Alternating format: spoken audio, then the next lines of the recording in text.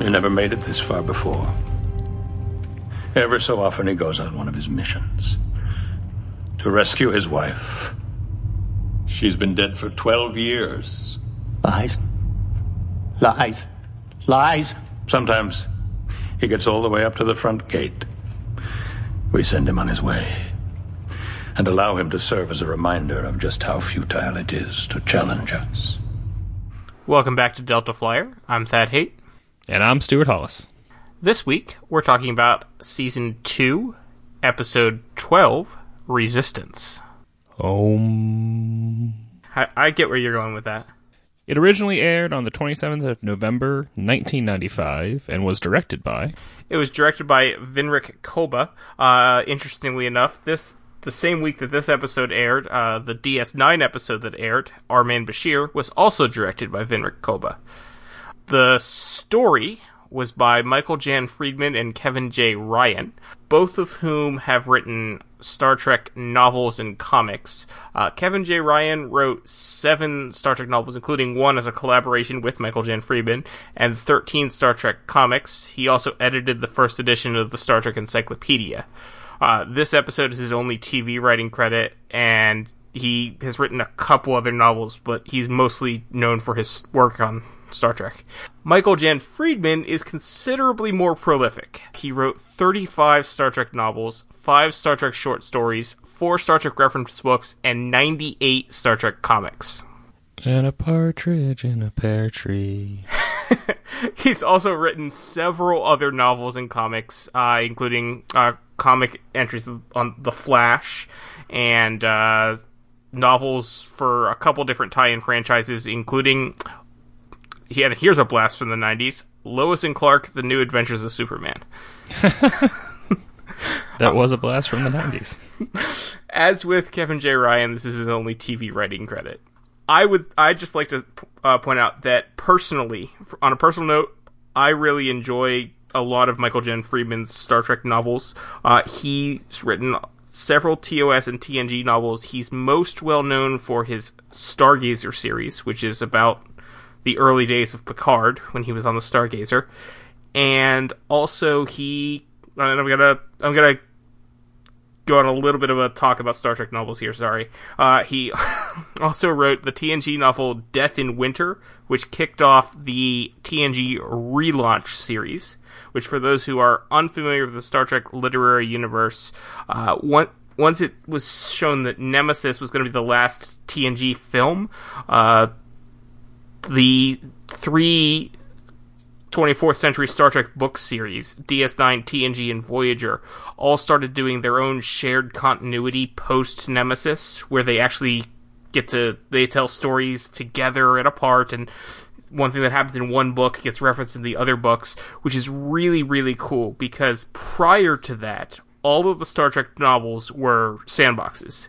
You had to leave everything exactly as it was when you started. You couldn't make changes to the story because the TV shows were still happening.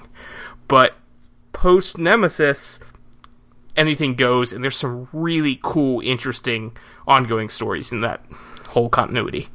And, as I said, Michael Jan Friedman wrote the first book in that relaunch. So this has been a brief interlude of Delta Flyer Book Club. Yes. The teleplay was by Lisa Link.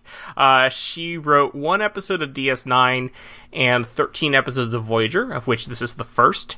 She also wrote the Borg Invasion 4D ride at Star Trek The Experience in Las Vegas, which is now closed. She's also written for several other TV shows, notably Earth Final Conflict and Hercules The Legendary Journey. Cool. Yeah. All right, so a lot of people with quite the resume. Yes. Our synopsis from TV Guide. Tuvok and Torres are captured while on a mission to acquire Tellurium for the ship, but Janeway is sheltered by an old man who believes she's his daughter. I believe it was Tellurium. I thought it was Tellurium. I'm pretty sure it was Tellurium. Tellurium? Tellurium. What about Memory Alpha? Memory Alpha says, in order to free her imprisoned crew members, Captain Janeway accepts the help of a delusional resistance fighter. Okay, so a couple of problems with that one. Mm-hmm. He's not a resistance fighter. He tells us this. Yes. I mean, he doesn't like the Mokra. Who does? The third adjunct whatever dude who was leading that group of the Mokra. I bet he likes him a lot. Okay. Other than the Mokra themselves, who does? Well, I'm not saying that all the Mokra like it. Oh, but, that's true. I mean, it might just be a paycheck for most of them. And the other question is, are the Mokra just the military, or are they like a caste, or... How's this work? I don't think they're a caste. It certainly seems like it is like a military police state for the whole planet, because they're just sort of like roughing up the people in the market. They have control over the sensor net that surveys the planet, interior and exterior. Mm-hmm. I think it's a police state. Yeah.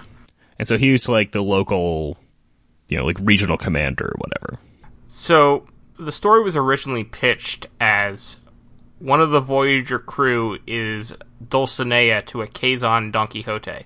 Obviously, by the time it was actually aired, they switched it from Kazon to Alien of the Week. The one with the Kazon could have been interesting, but I wonder if because to a certain degree, they kind of know what shape the season is going to take. I realize, like, some of the episodes are shuffleable. Mm-hmm. Like, this one could have happened whenever. Yeah. But I wonder if they were thinking, well, we were planning on doing this one with the Kazons and Seska this time, at this point. Maybe we don't want to have 2 Kazon episodes back to back. Yeah, and we're going to have another Kazon episode in a few weeks as well with alliances, so... Yeah, so you don't want to, like, overload with it. Yeah, well, you do not want a Kazon overload, that's true. No, that'd be bad. So, Kalem, the delusional non-resistance fighter... Yeah. Was played by Joel Grey, who is an actor who's been in many things. He's best known for Cabaret, for which he won an Oscar. Was that before or after this? Long before, 70s. Wow. That's pretty amazing. Yeah. Do we have any information on the last time there was a Oscar-winning actor as a bit part on a Star Trek episode? No, but I'm sure it's happened before. Yeah. But no, I don't have any specific information. But I thought the fact that he is an Oscar-winning actor, and is not really a bit part would have been like if he was like the Resistance fighter that got arrested. I thought I recognized the Resistance fighter who got arrested. He's that guy of sorts, I think. I think he's a what guy. Mm. And I think there's another what guy later in the episode as one of the prison guards. The guy who played the third adjunct regional director fellow, I don't know what. I can't remember what his title was, but his name was August. Yeah. Yeah, so he's a total that guy. Mm. Are you ready for some of his? I am totally ready. Okay. So, first and foremost, and most importantly, in my heart, he was one of the regulars on 7 Days. Of course he was. One of the main cast on 7 Days. He also was in an episode of Stargate Atlantis. He was Flavin on Andromeda. Okay. And he was in Lethal Weapon 3, which is apparently what he's best known for, because that's the first part of his bio. I don't recognize him clean-shaven, that's the problem. Now I know who he was on Andromeda, too. Well, there we go. Okay. So let's actually talk about this episode, huh? Yeah, sure. Okay, so to lead off, as I just mentioned, I thought I recognized the helpful alien at the very beginning. Mm-hmm. I was wrong. Okay. They go, they're in this market, and Neelix looks weird. It's got like a weird face happening. Mm-hmm. They're trading for what we find out to be Tellurium, however you want to pronounce it. Tellurium. Oh, so it is Tellurium. Yeah, and Tellurium is the real thing. Yes. So Tellurium is a one and done. Add that to the list. Man, there are so many things that Voyager's engines need. Yeah, but you know what? I'm really happy to see another episode where we're dealing with the actual scarcity, even if it is solved in like 5.5 minutes. I kind of wish it was the same thing we were missing in Tattoo, since they never actually got it. No, they got a supply of it. Did they? Yeah, at the end of it, the alien, the sky spirit. I thought the end was the aliens said, "I'm sorry, we can't give it to you." No, it was effectively like, I'm sorry, we can't give you like the right to mine through the mountain, but here's some. Was like the gist of like that's how I took it. Okay. Was that they were definitely like going home with some of what they were looking for. Okay. So they're in the market. They're getting the Tellurium. Yes. And then bad guys show up. Yes, the Mokra show up. So I have a thing here. It seems very out of character for them to try black market first and not proper diplomatic channels. It does, and I wonder, it could have been useful if there had been a line from Neelix, like after they initiate contact with the Mokra, saying something to the effect of, you see how intractable they are, that's why we had to go to the black market first. Yes. Or if the Mokra himself had said, unfortunately we only opened trade negotiations with someone that we've known for 6.5 months. Whatever. Like if there had been some sort of throwaway line to indicate, because you're not wrong. Well, see, I could definitely see, especially since they really, really needed this, as evidenced by Kim and Chakotay's conversation, I could definitely see if they had tried to go the diplomatic route and the Mokra turned them away, them then going to the black market. But it seems very strange that they didn't even try to talk to the Mokra. Yeah, if the first meeting with the Mokra that we see is instead, oh, so you're back, have you agreed to meet our demands or something like that? Yes. But instead, the Mokra had never talked to them at all before, and that just made it weird. It feels like a weird blind spot in their sensor net that they can't see on the other side of their moon. I thought that was weird, too. If they have an orbital sensor net, why wouldn't they also have one on the moon? Yeah, if it's the most complicated sensor net Harry Kim has ever seen, again, who the heck is trusting the ensign for, well, you're the best pod I've ever seen. This is the most complicated sensor net I've ever seen. It's like, you're 10 months out of the academy, man. You haven't seen diddly. Yes, both the sensor net and the black market, those were my big nits with this whole premise. Yeah. However, in the black market, Torres faces off with a faceless foe who falls for a full-fisted fusillade. Nice. Thank you. She's employing the patented Kirk double fist attack. This is not the first time we've seen Torres use the Kirk double fist attack. No, she. I think that most of her time at the academy was spent in like the personal defense classes. That would make sense. It would make sense, like weapons training, engineering, personal defense. Yeah, and pottery. Well, naturally, you got to have a hobby. You got to have an elective. Yeah, that's what I was going for. So we cut to the ship. Harry and Chakotay are, I don't know what the right word is, bemoaning? Yeah, perhaps? They're explaining the stakes for the viewer. Yes. The stakes that are immediately removed. Yeah, I can't think of like a good like portmanteau of bemoan and exposition. See, that was another thing that I kind of had an issue with the whole like pacing of the episode. The fact that Neelix immediately provides them the thing they need, I feel like they should have been trying to get the whatever it is throughout the episode. They shouldn't have. It seemed odd that they just get it right away. Or maybe they didn't get enough of it, and Janeway had the other half of the supply. Right, like they have enough to like keep from killing the engines, but not to actually restart the engines. Yeah, my beef with this scenario is, if it drops below 9, the plasma injectors will lock up and will never be able to reinitialize the nacelles. Yep. Why does that happen at 9%? I don't know. If this is necessary to like maintain a stable warp core reaction, shouldn't that sort of thing happen if it drops below, say, 1%? What exactly are these percentages measuring? The rate of the something? They kept talking about like monitor the flow rate. Okay. Is 100% the good number? Is 100% not the good number? Yeah, see, that's my thing. How is a flow rate measured in percentage? That's not typically how one would measure a flow rate, I wouldn't think. No, not usually. No, not you. How do you calculate what 100% of the flow rate is? The maximum pressure and volume of water that can be pushed through a pipe at any given time before it bursts. That seems like a really weird way to measure this. Yeah, it is. But, these are weird space people that apparently need to, like, pour powder into their engine to make it go. Yeah, that's fair. And this is, like, one of, like, 20 different powders that they need for that engine, too. Yeah, it's a real...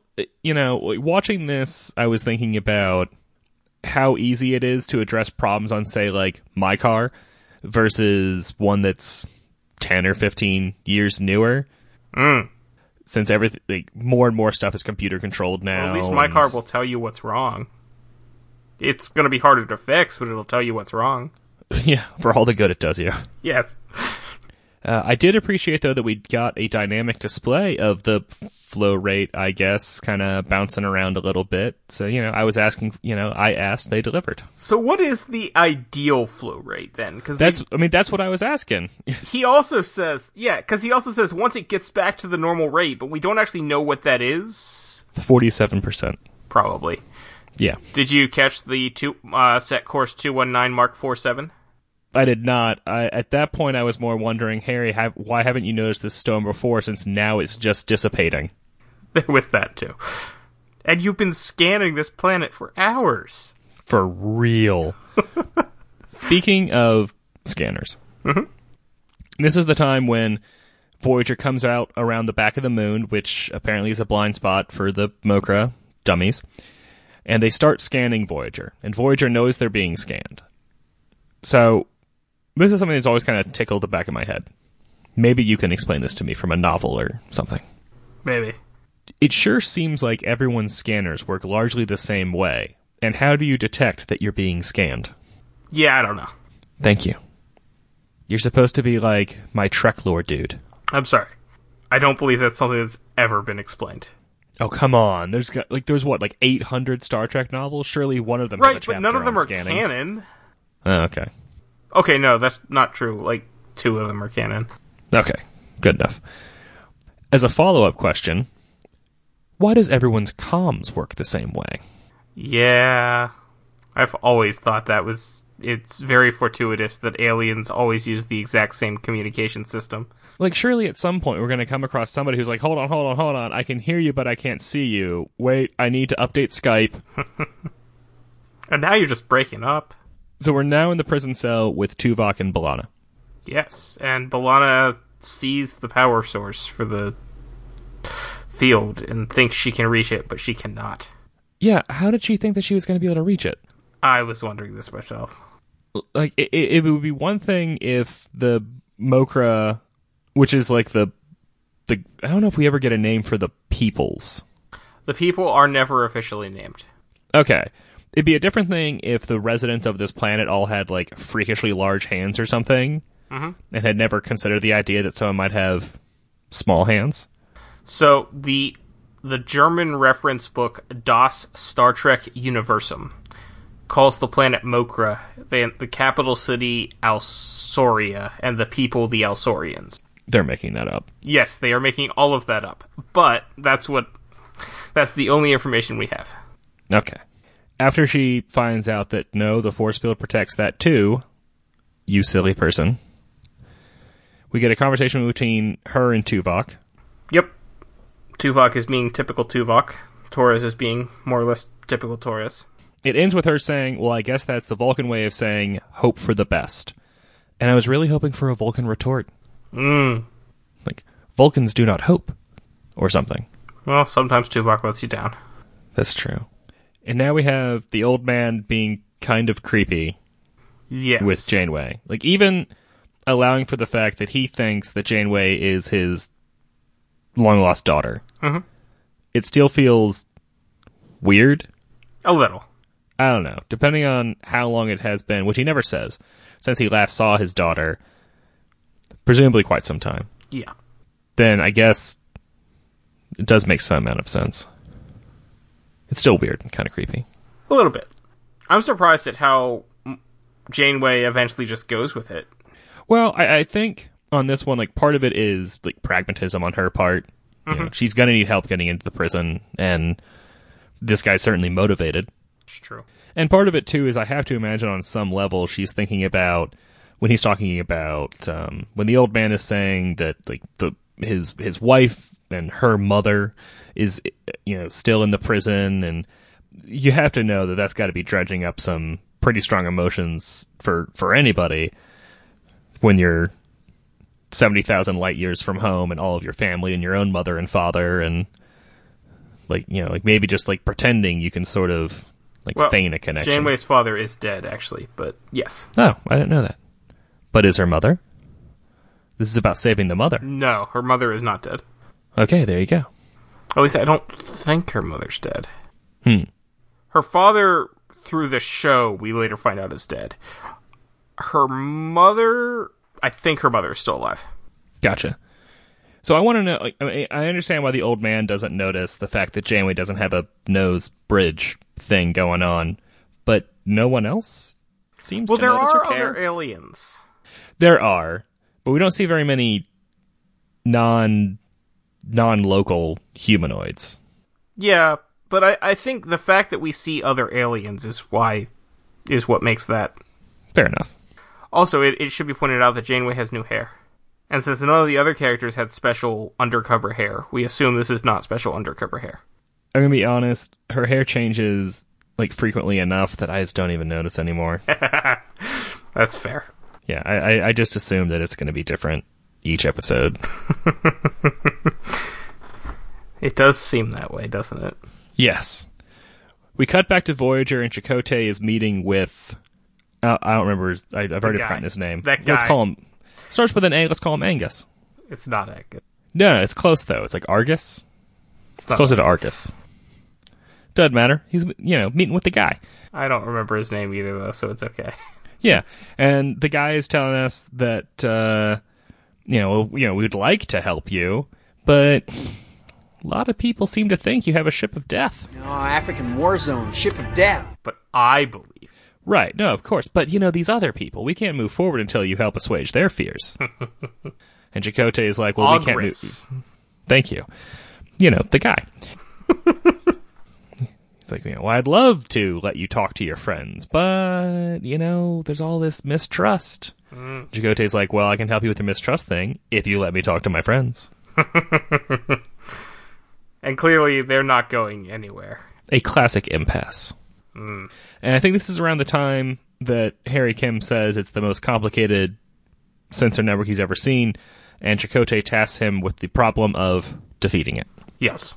And then we get more of Chakotay, of Janeway and Calum. He gives her the necklace that his wife had worn. He's talking about all the letters he's been writing her that he can't deliver. I guess they don't have... prison mail. Prison post. P-mail. We cut back to the market because Janeway is looking for the helpful alien. Yes. Who has a name? I don't remember what it is. Yeah, he does have a name because she uses it when she meets him in the prison. Prison, not prism. Darad. Darad? Or is it Darad? Yeah. It's D-A-R-O-D, however that's pronounced. Cool. If it was a prison, it would be the neutral zone, or whatever it is. Not the neutral zone. Wherever Superman sends Zod. Oh, bother. The Phantom Zone.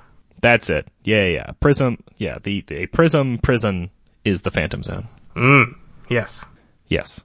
Ogress is interrogating a helpful citizen. You look like a helpful citizen. So tell me, you might have seen some strangers who were in the marketplace earlier today? When he spies our helpful alien, and he corners him, and the helpful alien makes just a little bit too quick of a denial about not seeing a woman. Yep, and August is like, there's two women right over there. And this is when the old man starts acting like a funny, weird old man as a distraction so that the helpful alien can escape. With what we later find out how Ogress knows all about the old man, it seems weird that he didn't see through this. Maybe he thinks the old man had finally snapped from grief. Possible. I would have liked to have seen more of a bemused smile on Ogress's face. There was a little bit of one. Yeah. But more of one. It maybe also that would have been too much foreshadowing. felt really uncomfortable that everyone in the market was laughing. Yeah, and it went on for a while. Yeah. That was a weird scene. Yes. Because I feel like that's not... I mean, I realize these are not humans, and this is not the 21st century Earth. I feel like that's not how that would have played out here. There would have been a lot of people laughing. I don't know if everyone would have been laughing, though. No, and there would be people that would be, like, concerned as well. But yeah, that's true. And no one really seemed to be in this situation. Yeah. But anyway, this is obviously not 21st century Earth. This is a planet that doesn't really have a name unless you're German. Right. So they meet up with Darryd, the helpful alien. Unless it's Gerard. Right. So they can break into the prison. And he tells them that there's like a tunnel or whatever on the north side. And this is why I'm bringing up the north side. Lots of planets have a north. Nice. We know that the comm badges are like doing active translation. Yeah. But how does it know? But she doesn't even have a comm badge on her. The Mokra took it. When would the Mokra have taken it? When Janeway is knocked over. Oh, okay. Yeah, she doesn't have a comm badge. Okay. If she had a comm badge, she could have gone back to the ship a long time ago. Oh, that's true, because she wasn't in the like deep, thick stone tunnels or whatever. I think the universal translators are implants, though. I don't think it's a... Okay, regardless of how the universal translator works, how does it know how to interpret North. another alien? Yeah. It's an excellent question. What's even to say they use the same cardinal directions as we do? Like, just because we split the world into 4 quadrants doesn't mean that everyone would. Same deal with the, nonsense with the time in, Time and Again. Yes. Well, at least in Time and Again, they don't just straight up say their hours and minutes, but I still don't understand how Paris could possibly know. It happened. Yeah. Yeah. But that's a callback that we don't really need to make. No. Speaking of hours and minutes, though, we then find out that she and the old man were waiting for 5 hours. I guess just, there? I thought it was 3. Well, no, they were supposed... Well, no, because she had said they were 3 hours late. Yes. It was going to be, come back here in 2 hours, there'll be a man in a blue vest, and then Janeway says they're 3 hours late. So they were there for 5 hours. Yeah, it seems like... I feel like after 1 hour, you would start to suspect there's a problem. Not 3. Right. Yeah. She goes to, finally, Blue Vest shows up. She goes to approach and realizes, no. His shoes are too nice. That's right. Those are not the shoes of a carpenter. Nice. Thank you. We're back in the prison cell now. Tuvok and B'Elanna are having a conversation because B'Elanna has been hearing Tuvok getting tortured throughout this. And Tuvok has just gotten tossed back into the cell. And Tuvok explains that at some point, even Vulcans feel pain. Yes. She's saying, why aren't you getting angry? Don't you want to fight? And he explains this is a form of fighting. Their best way of fighting back right now is to deny them information. And he's not wrong. He's really not wrong. Yeah, no. Janeway then gets a brilliant idea that she's going to just, sashay her way into the prison to pretend to be a woman of the street. Yes. And she goes to seduce a guard, who I think is a that guy, but he might be another what guy. Gotta watch out for those what guys. That's right.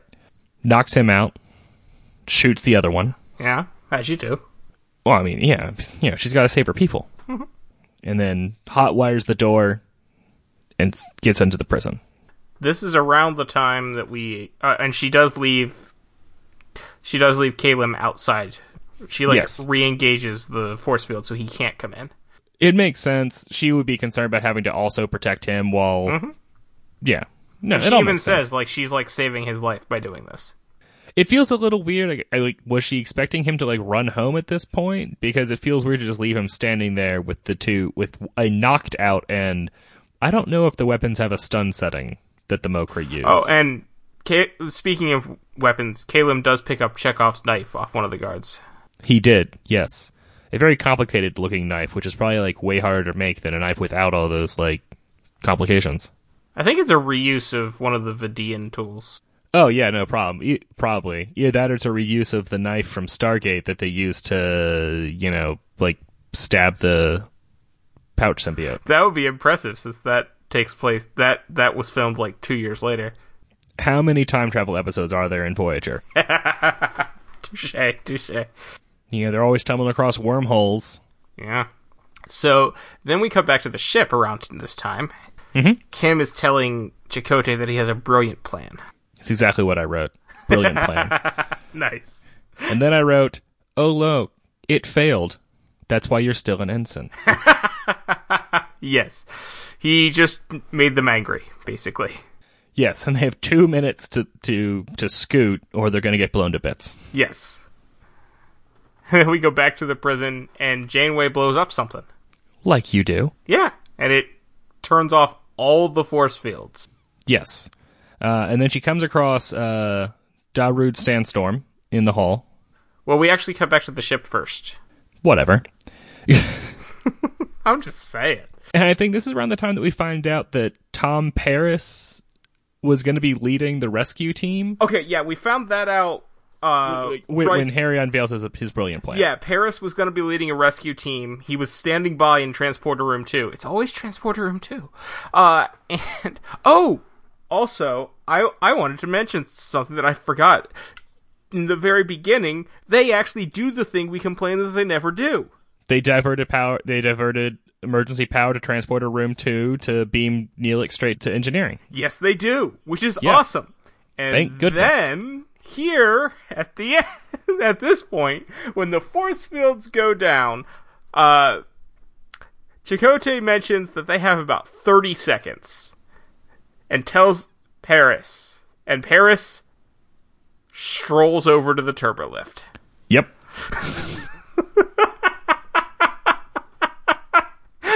He doesn't even run.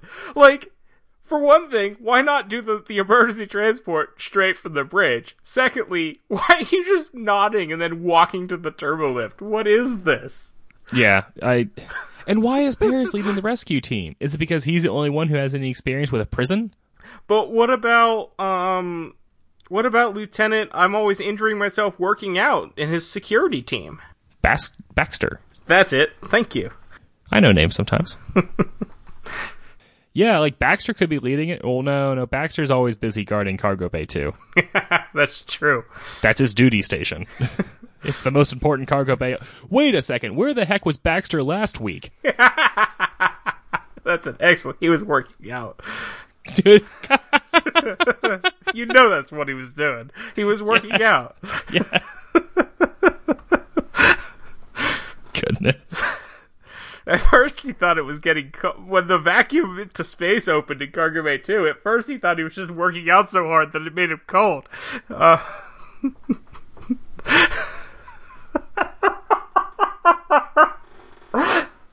Anyway, but yeah. This episode is both great with transporters and terrible with them. Yes. So now Voyager's under attack. Yes. And like Harry keeps yelling about the situation updates even though Chakotay is 10 feet away from him. Or less. And like it's not like there's, circuits blowing on the bridge or anything like that. Like they're getting shaken up. I'm actually impressed at how few circuits are blowing. Typically, when your shields are down to that, there's circuits blowing everywhere, which shouldn't be happening until the shields are gone. But it sure seems like when the shields get below, say, 99.9%, circuits start blowing half the time. It does. But for once, they don't do that. That's right. So we won't complain about a thing they don't do in this episode. I think we have it in us, but we won't. Oh, we definitely have it in us. So... Harry's yelling. Yes. This whole section is a fair amount of jumping back from the prison back up to Voyager a couple of different times. And this is when Harry finally notices that storm. Yeah, God, come on, man. You're supposed to be monitoring things. In the prison, Janeway discovers Tuvok and B'Elanna, and just as she's telling Tuvok and B'Elanna on how to escape on their own so that she can go in and rescue the old man's wife, poof, the Mokra appear. Yes. It's Ogris. It is. Ogris. A fight ensues. This is where Ogris explains that Caleb has been trying to break into the prison for years, and his wife is dead, and so is his daughter. Yeah, and says that, on like his last most successful attempt, he made it to the gate. Yeah. What does that even mean? Like, how does he even know if he didn't make it to the gate? Yeah. If you're watching Caleb that closely, why'd you have to say, After all that time I spent looking for you, all I had to do was wait here. Yeah. So many. so a fight breaks out. Yes. Caleb stabs Ogris. Ogris throws Caleb into the weapon beams of his guards. Yes. He has a death scene with Janeway, where Janeway tells him that she and her mother forgive him. Yes. Which was nice. Yeah. Janeway cries. And Tom Paris shows up. Just Tom Paris, though. Not an entire rescue team, just Tom Paris. I didn't even notice Tom Paris. Like, I thought I did on the first watching. I didn't notice it at all on the second watching. I'm like, I must have just imagined Tom Paris being there. When Janeway is kneeling over Caleb. Yeah, that's what I'm saying. It's like, that's when I thought I noticed him. And I'm like, but does he say words? He says Captain, and she says not now, or something like that. I thought that was like Tuvok or something. Yeah, it seemed really anticlimactic, because you feel like Paris is going to be doing something important, and he doesn't.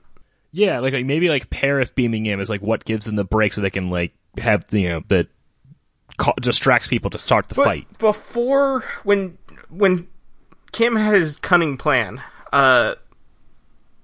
Paris was going to be leading a team. But yeah. Now it was just Paris. There wasn't a team. Yeah. Like, what happened? Yeah. If he was going down to Transporter Room 2, where'd the team go? If he didn't need the team, why didn't they beam him off the bridge? Even if they did need the team, just beam them all from wherever they are. Yeah. Well, anyway, we then go back to the ship. Kim is giving a status report to Janeway about how the ship is better now because they have the Tellurium. The stuff. Yeah. See, yeah, I was saying Tellurium, and then you said Tellurium, and then you said Tellurium. Tellurium.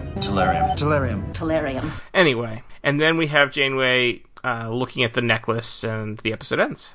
When did she get the necklace back? Because she gave it to... Excellent question.